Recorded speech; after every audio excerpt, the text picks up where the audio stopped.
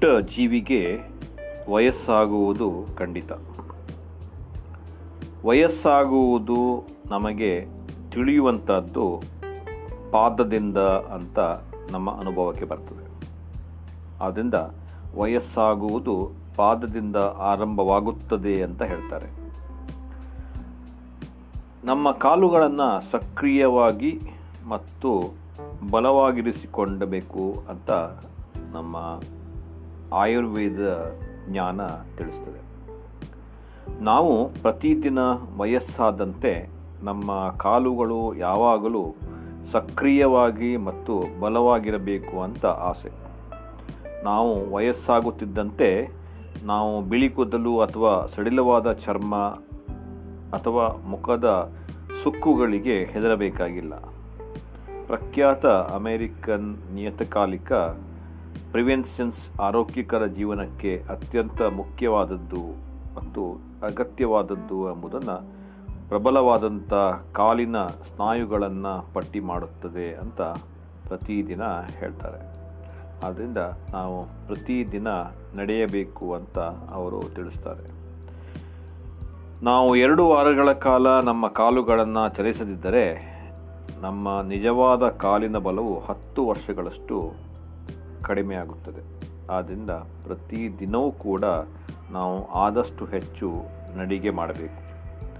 ಡೆನ್ಮಾರ್ಕ್ನ ಕೋಪನ್ಹ್ಯಾಗನ್ ವಿಶ್ವವಿದ್ಯಾಲಯದ ಅಧ್ಯಯನವು ವೃದ್ಧರು ಮತ್ತು ಯುವಕರು 2 ವಾರಗಳವರೆಗೆ ನಿಷ್ಕ್ರಿಯವಾಗಿದ್ದರೆ ಅವರ ಕಾಲು ಸ್ನಾಯುಗಳು 1/3 ಭಾಗವನ್ನು ಕಳೆದುಕೊಳ್ಳುತ್ತದೆ ಎಂದು ಕಂಡುಹಿಡಿದಿದ್ದಾರೆ. ಇದು 20-30 ವರ್ಷಗಳ ವೃದ್ಧಾಪನಕ್ಕೆ ಸಮ. ಆದುದರಿಂದ ನಾವು ನಡೆಯಬೇಕು ಅನ್ನುವಂಥದ್ದು ಇದರ ಸಾರಾಂಶ. ಕಾಲಿನ ಸ್ನಾಯುಗಳು ದುರ್ಬಲಗೊಳ್ಳುವುದರಿಂದ ನಾವು ಪುನರ್ವಸತಿ ಮತ್ತು ವ್ಯಾಯಾಮ ಮಾಡಿದರೂ ಚೇತರಿಸಿಕೊಳ್ಳಲು ಬಹಳ ಸಮಯ ತೆಗೆದುಕೊಳ್ಳುತ್ತದೆ. ಆದ್ದರಿಂದ ನಡೆಯಬೇಕು. ನಡಿಗೆಯಂತಹ ನಿಯಮಿತ ವ್ಯಾಯಾಮ ಬಹಳ ಮುಖ್ಯ. ಕಾಲುಗಳು ನಮ್ಮ ದೇಹದ ಎಲ್ಲ ತೂಕ ಹಾಗೂ ನಮ್ಮ ದೇಹದ ಸಂಪೂರ್ಣ ತೂಕವನ್ನು ಹೊರುತ್ತವೆ. ಕಾಲುಗಳು ಒಂದು ರೀತಿಯಲ್ಲಿ ಆಧಾರ ಸ್ತಂಭವಿದ್ದಂತೆ. ಇದು ಮಾನವ ದೇಹದ ಸಂಪೂರ್ಣ ಭಾರವನ್ನು ಹೊತ್ತುಕೊಳ್ತದೆ. ಆದ್ದರಿಂದ ನಾವು ವಾಕಿಂಗ್ ಮಾಡಿದ್ರೆ ಅತ್ಯುತ್ತಮ ಅಂತ ವೈದ್ಯರು ಸಲಹೆ ಕೊಡ್ತಾರೆ. ಕುತೂಹಲಕಾರಿಯಾಗಿ ವ್ಯಕ್ತಿಯ ಮೂಳೆಗಳಲ್ಲಿ 50% ಮತ್ತು ಅದರ ಸ್ನಾಯುಗಳಲ್ಲಿ 50% ಎರಡೂ ಕಾಲುಗಳಿವೆ. ಆದ್ದರಿಂದ ನಡಿಗೆಯಿಂದ ಅದನ್ನು ನಾವು ಸದಾ ಚೈತನ್ಯವಾಗಿಡಬಹುದು ಅನ್ನುವಂಥದ್ದು ತಿಳಿದುಕೊಳ್ಬೇಕಾಗ್ತದೆ. ಮಾನವ ದೇಹದಲ್ಲಿನ ಅತಿದೊಡ್ಡ ಮತ್ತು ಬಲವಾದ ಕೀಲುಗಳು ಮತ್ತು ಮೂಳೆಗಳು ಕಾಲುಗಳಿವೆ. 10,000 ಅಡಿ ಪ್ರತಿದಿನ ಬಲವಾದ ಮೂಳೆಗಳು, ಬಲವಾದ ಸ್ನಾಯುಗಳು ಮತ್ತು ಹೊತ್ತುಕೊಳ್ಳುವ ಕೀಲುಗಳು ಹೊಂದಿರುವಂಥ ದೇಹ ಕಬ್ಬಿಣವು ತ್ರಿಕೋನವನ್ನು ರೂಪಿಸುತ್ತದೆ, ಮಾನವನ ದೇಹವನ್ನು ಒಯ್ಯುತ್ತದೆ. ಆದ್ದರಿಂದ ನಾವು ನಡೆಯುವುದನ್ನು ಅಭ್ಯಾಸ ಮಾಡಿಕೊಳ್ಬೇಕು. ವ್ಯಕ್ತಿಯ ಜೀವನದ 70% ಮಾನವನ ಚಟುವಟಿಕೆಗಳಿಗೆ ಮತ್ತು 2 ಪಾದಗಳಿಗೆ ಕ್ಯಾಲೋರಿಗಳನ್ನು ಸುಡಲು ಖರ್ಚು ಮಾಡುತ್ತದೆ. ಇದು ಹೇಗೆ ಗೊತ್ತೇ?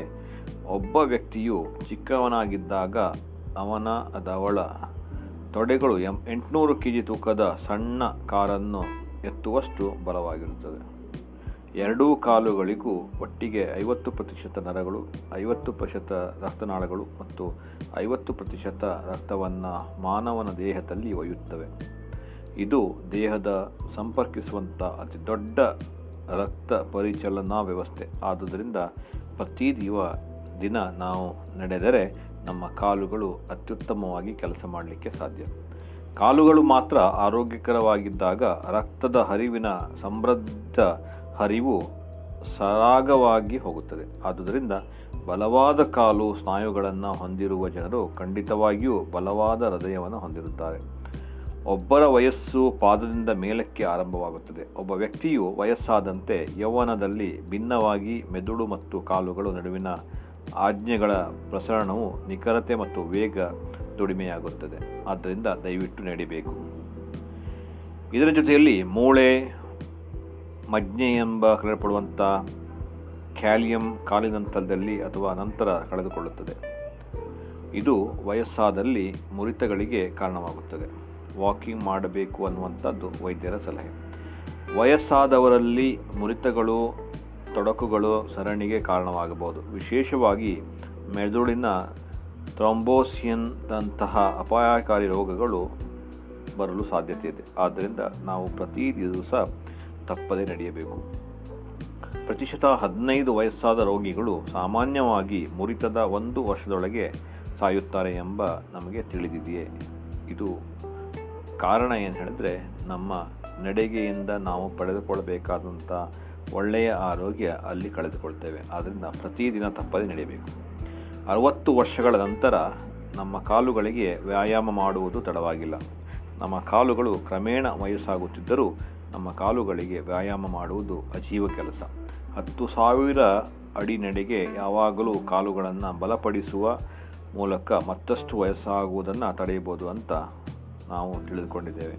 ಆದ್ದರಿಂದ ದಿವಸವೂ 10,000ದಷ್ಟು ಅಡಿಯಾದರೂ ನಡೆಯಬೇಕು.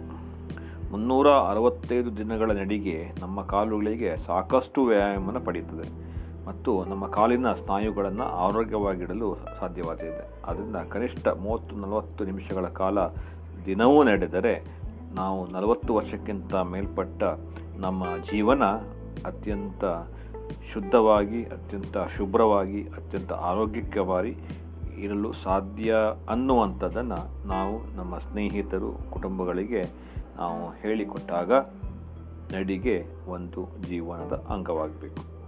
ಏನಂತೀರಿ?